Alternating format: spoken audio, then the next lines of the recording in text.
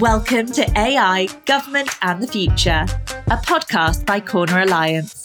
We explore the intersection of artificial intelligence, government and the future with your host, Alan Pentz.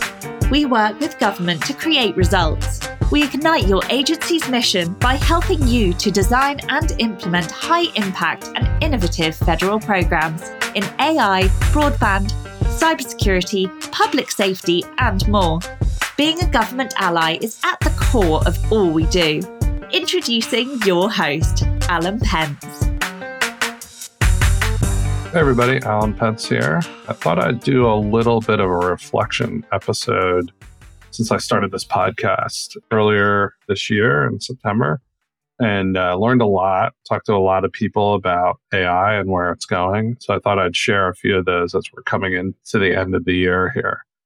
First, obviously, is just the incredible amount of creativity, innovation, and change happening in the AI space. I'm sure every single person listening to this knows quite a bit about that from seeing the news and hearing from friends and colleagues. And so that's quite obvious. But it's really struck me interviewing a variety of different people how little we actually know what this technology is and where it's going and how quickly it changes day to day. So over the last year, we've seen multiple companies start, and we've seen OpenAI or Google do an update and wipe out the business plan for thousands of companies in a one fell swoop. We saw the crazy disruptions on the OpenAI board. We saw the beginnings of these technologies being integrated into our day-to-day lives through the productivity suites of both Google and Microsoft. And I think we see an emerging war amongst probably 3 or 4 major players in this field, that being OpenAI and Microsoft. To some extent, Microsoft and OpenAI are on different trajectories, but for right now, sort of united. Google trying to play catch up here. And we are getting our first reviews of Gemini, their new model coming in, which seem a little underwhelming from what I've read. I have not used the model to date, but we'll see how that goes. But I think Google is a major player here no matter what, given their machine learning, AI talents, and the wealth of data they have from things like YouTube. I just can't believe they're not going to be able to stay at parity or leapfrog at some point. Then we've seen the rise in Europe of Mistral, a new service I have not used as well. So it's interesting to see a European player, which we'll kind of address in my reflection on the regulatory part of this. So interesting to see that. And then I think the other real contender here is the open source movement, driven largely by Meta, Facebook, and their Llama model. So certainly not quite as capable at this point, but the fact that it's open source has put a dynamic new player into the ecosystem that I think is going to make a major impact going forward. So some of the things to follow up on that, really thinking about the regulatory side. So that's been a big chunk of what we've been talking about on the podcast. In some ways, I find that disappointing. I think this is a new technology. We know very little about it. We don't really know the contours and shapes of it, its capabilities, where it's going. Obviously, by seeing people's business models get wiped out. And if they could have planned that out, I'm sure they wouldn't have done it. So I'm a little alarmed at the pace with which regulation has become a key topic in this field. My personal preference, just, as probably could tell if you listen to the podcast, I think we should let the technology play out for a period of time. I do think there's a role for regulation long term, particularly if we have concerns about AI being an existential threat. But I think that the time for that regulation has not yet come. I also think we're seeing quite a bit of open source work where the effort to regulate is probably not going to yield the results that regulators want. So for 2 reasons. One is, that open source technology allows pretty much anyone to use the technology and maybe not under the supervision of the regulators, and they can use it in different countries where those regulators don't have any reach. I think we're in a little bit of a space here where that's not 100% true given the need for processing power. So I think the need for GPUs, which are the chips that drive AI, has limited the number of players who can play at the top end of AI. And I think that to some extent, that's probably going to be true going forward. So that is a plus for the regulators. And those people tend to be in Western, people have access to those GPUs, tend to be in Western countries with strong regulatory systems. So I do think for the time being, the regulators do have a case that they can kind of control the path of AI. But I think as the technology develops, clearly the models are moving more and more toward getting increasingly sophisticated using less computing power, right? So I think that means in the long term that capabilities you might consider dangerous will be available to people with a lot less processing power and in many different countries, right? So it's kind of a losing game in the long run, although I do think the regulators have some capability in the short term. I've been struck by the differences in the regulatory approaches across the world. And that's one thing I really loved about the podcast so far is we've had people, someone in India, she was not Indian, but in India working on AI stuff. We've had someone from Moldova. We've had multiple people from parts of the EU, in addition to the United States. So I'd like to keep that going and even expand to other countries. But what I really learned is that each country is going to have its own strategy, or each block of countries is going to have its own strategy. So you're seeing, obviously, the EU being out in front on regulation, although this is an interesting place to highlight. So with the rise of Mistral, which is a French company, the movement that the EU very quickly, I think, kind of just anecdotally from my sense, was really pushed hard by the Germans to regulate AI with EU AI legislation that's currently under consideration. That looked like it was a freight train going down the track to get implemented very quickly. And France has thrown a little bit of a roadblock on, I guess I'm mixing my metaphors there, but France, because they have a national champion in Mistral, is like, oh, wait, all of a sudden, we're not so sure about all this regulation. So to me, that reveals some of the tensions there that are, the United States and China have really led the last few waves of innovation. When you think the last real European contender was in mobile, Nokia, they've been wiped out. But in the cloud revolution of 2010 on, there hasn't been any European player of any size. So it became, I think, things like their GDPR and other data regulation, although definitely based in European tradition and law, were a lot easier to get past because they had no companies that were going to be hurt. So in some ways, they were like, hey, it's fine to tax US companies. We don't really care about that because we don't have our own people to care about. It was very revealing that they were going down the same road with AI, but as soon as France has an alternative, well, I'm not sure we want to regulate this. So I do think there's a little bit of self-interested regulatory approaches going on there. But then, in contrast, you see a place like India where some of the indications we were getting in the interviews we did is it's much more of an open, much more similar to the US without a lot of talk about regulation. And quite frankly, in the US, we have had quite a bit of talk about regulation. So it's interesting to see India kind of take that stance. And I think in a world where if we follow the EU model and regulate to that extent, I think it does create a competitive advantage for countries like India who have the tech talent, can marshal the resources and say, we're not going to follow this restrictive regulatory path. So I think that's definitely a path open to countries going forward. China, is a little bit more of a black box for us. I'm not sure we're really going to get a lot of Chinese AI experts on here, but we'll see. I think China has AI is sort of like a blessing and a curse for them. So obviously they can use data without privacy protections that we would insist on, and at least in the EU and to some extent in America. And that's a big advantage. They could use that. But I think it's also the containing of AI, the need to keep it from hurting the current government is a serious limitation to their ability to use it effectively and to experiment with it. So I think the level of control they're going to have to exert to make sure that they don't unleash something that could overturn the government is probably going to result in China lagging. That's my take.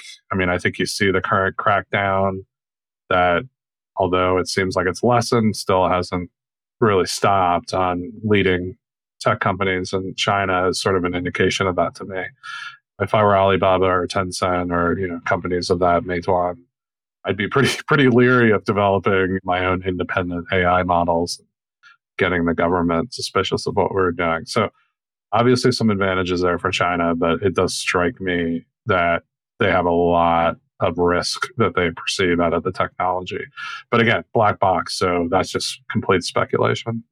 And then here in the US, I think we are in a little bit of a paralysis, which to me is probably pretty good. So I think the Biden administration tried to get out in front with their executive order on AI. I think a lot of good stuff in that, right? So I think, first of all, getting departments to really think about AI. Hey, you need a chief AI officer, central hub to coordinate efforts, encouraging experimentation, focusing on skills in the workforce of the federal workforce. Those are all huge bennies. I think that's really going to yield a lot for the country. But, on the other side, there's some concerning things in there. The definition of AI itself in the executive order is problematic. I mean, from my take, basically an Excel spreadsheet with a pivot table constitutes AI under the definition of the executive order. And some of the calls, I mean, at this point, these are voluntary, but I know I've been working with the federal government for 30 years. I know how voluntary turns into involuntary pretty quickly. So a voluntary calls for releasing methods of training and testing and trying to make a lot of that transparent. I think there might be a role for that at some point. I'm not saying that that's completely ridiculous, but I do think at this point, trying to establish standards around that seems very premature to me.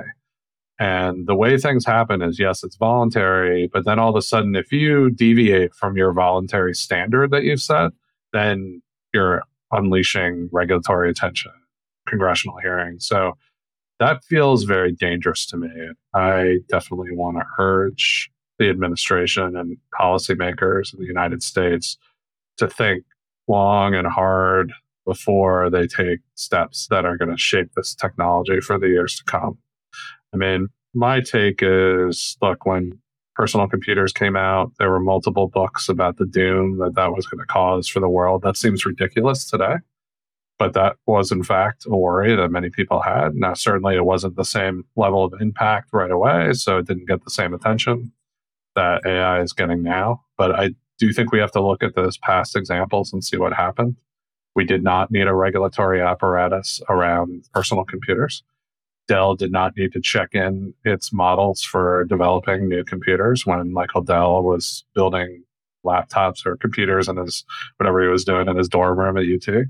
So I think we should take a similar hands-off approach here with AI for the time being. The other concerning things I see is a real focus on what elite concerns are around misinformation, disinformation. I certainly think this has been a political battle in amongst our political elites. You see it, Twitter and Elon and other social media and mixed up in the Trump and all that kind of nonsense. So I really urge us not to take our current elite political battles into this new technology and potentially destroy our innovation in this new technology because we're fighting these, quite frankly, silly battles in our national dialogue. So that's a road I really hope we don't go down. Because many of the problems that people are asserting are a problem with AI are just problems with the internet in general. So I view it as, if you're talking about extensive AI regulation today, you're basically saying, I want to regulate all of technology. And what I worry most about is that we get rid of this concept of permissionless innovation. So that's a kind of a term people have come up with for the fact that anyone can go out and start experimenting with stuff and come up with a new startup or a new app or a new whatever. And they don't have to go check with somebody and ask permission or say, Mother, may I? And that's a crucial part of American innovation that's driven our growth and our prosperity for hundreds of years. So to say that we want to regulate that is kind of frightening to me. And I think we need to be really serious about thinking about when and how we need to do that. Because if we had permissionless innovation, we're looking toward a bleaker future with a lot less growth and prosperity for the world, quite frankly.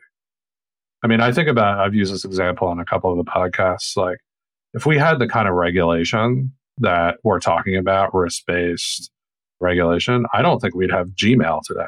Because look, you could use Gmail. I mean, do your risk profile, right? Oh, well, it has a lot of storage and you can attach big files. So someone could send nuclear bomb plans over Gmail. So let's put it in a regulatory environment where we have to go ask the government to approve our model or any changes we're going to make to it of our Gmail app.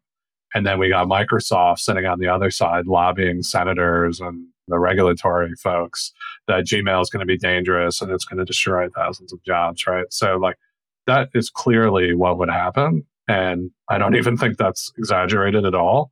And so let's make sure we don't do that in this country, because my biggest concern is I do think we're facing across the Western world, we are facing a demographic issue, and not just the Western world, Asia as well, where we have collapsing population statistics.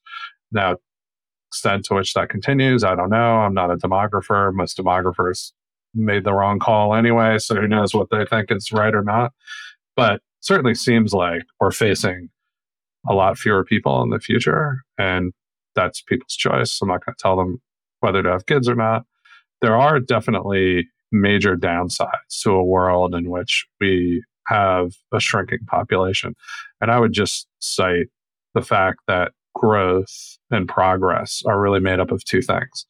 And it's demographics, people, plus innovation, right? And productivity gains from the innovation. So if we eliminate one half of that equation, I was just hearing someone talk about this yesterday, I can't remember, so forgive me for not citing you.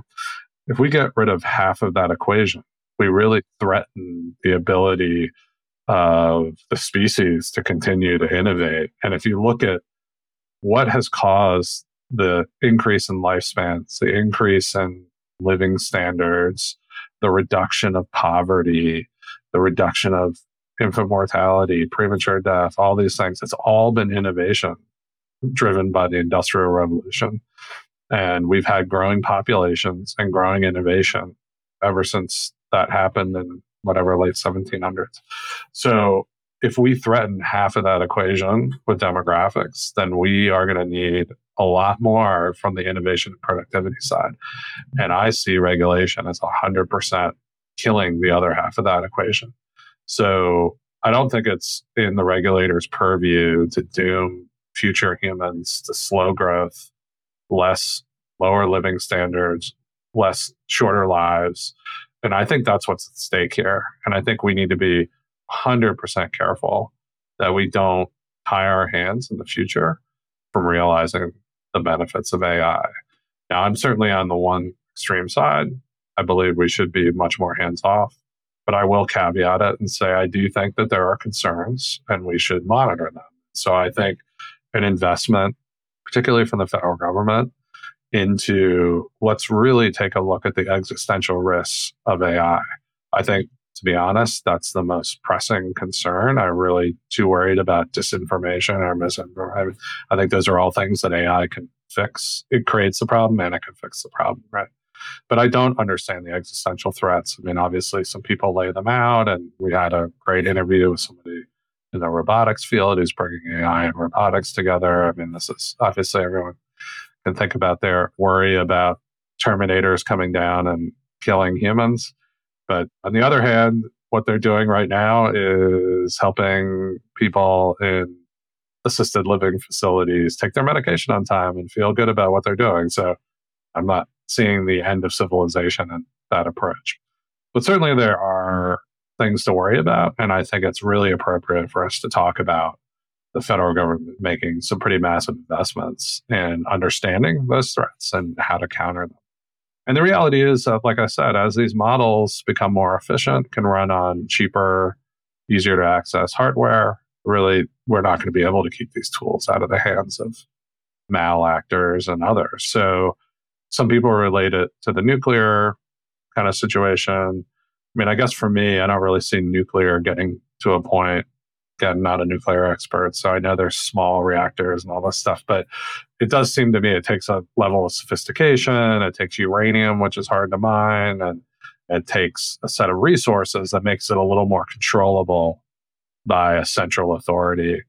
And it doesn't have the productivity curve like the Moore's law of improving performance, doubling every 18 months.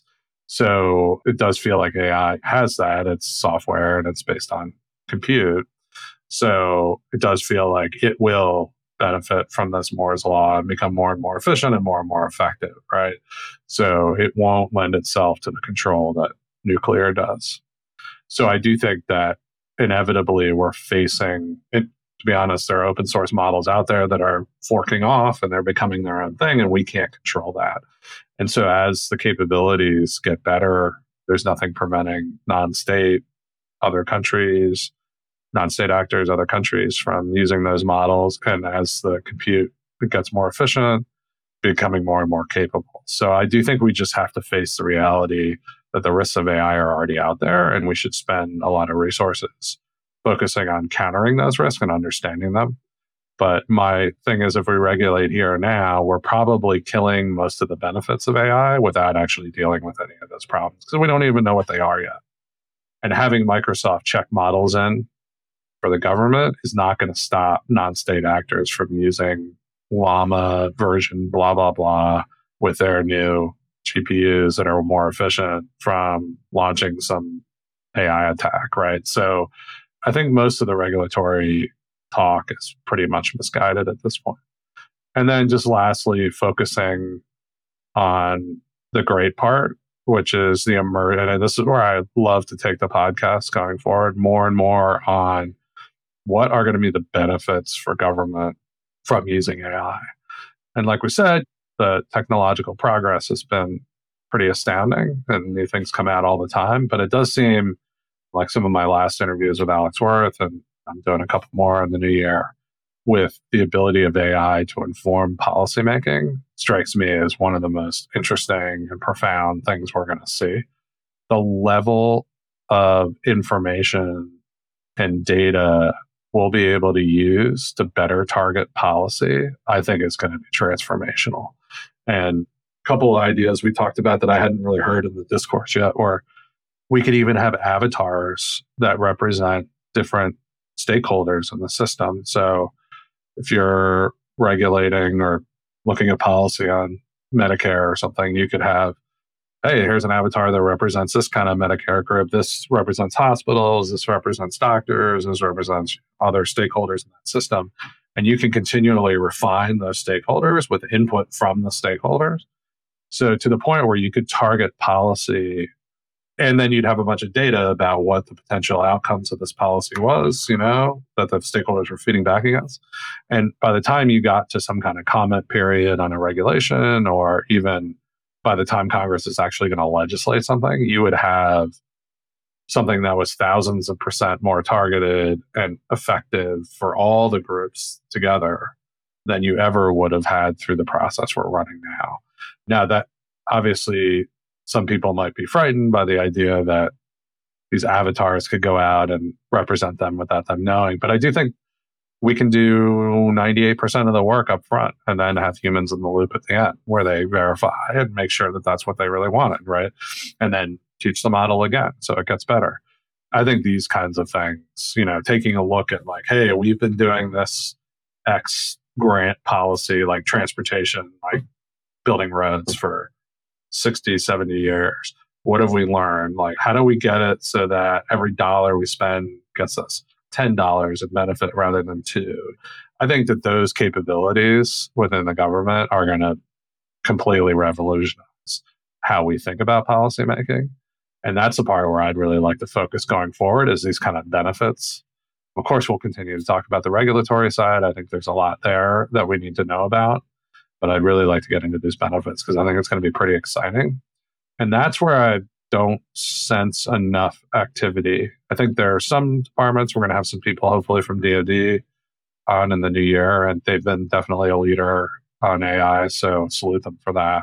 But a lot of other departments are just, the wheels are just starting to turn. So if you look at your company, and ChatGPT has been out for a year now and just over, and even at companies I know that I'm involved in, you don't really see it day to day. Some people are experimenting. If you think about the government, sort of like one step behind that. So hopefully over this year, we're going to start seeing some major initiatives. We're going to start seeing those AI officers get appointed in each department. So I'm looking forward to a bunch of new activity and a bunch of talk about what AI can do, not just what it threatens to do. So with that, wish everybody a great new year, and we'll be back with some interviews in January. Talk to you soon. Bye-bye. AI, Government and the Future is brought to you by Corner Alliance. To find out more about Corner Alliance and how we work with government to create results, visit our website at corneralliance.com. And then make sure to search for AI Government Future in Apple Podcasts, Spotify and Google Podcasts, or anywhere else podcasts are found. And click subscribe so you don't miss any future episodes. On behalf of the team here at Corner Alliance, thanks for listening.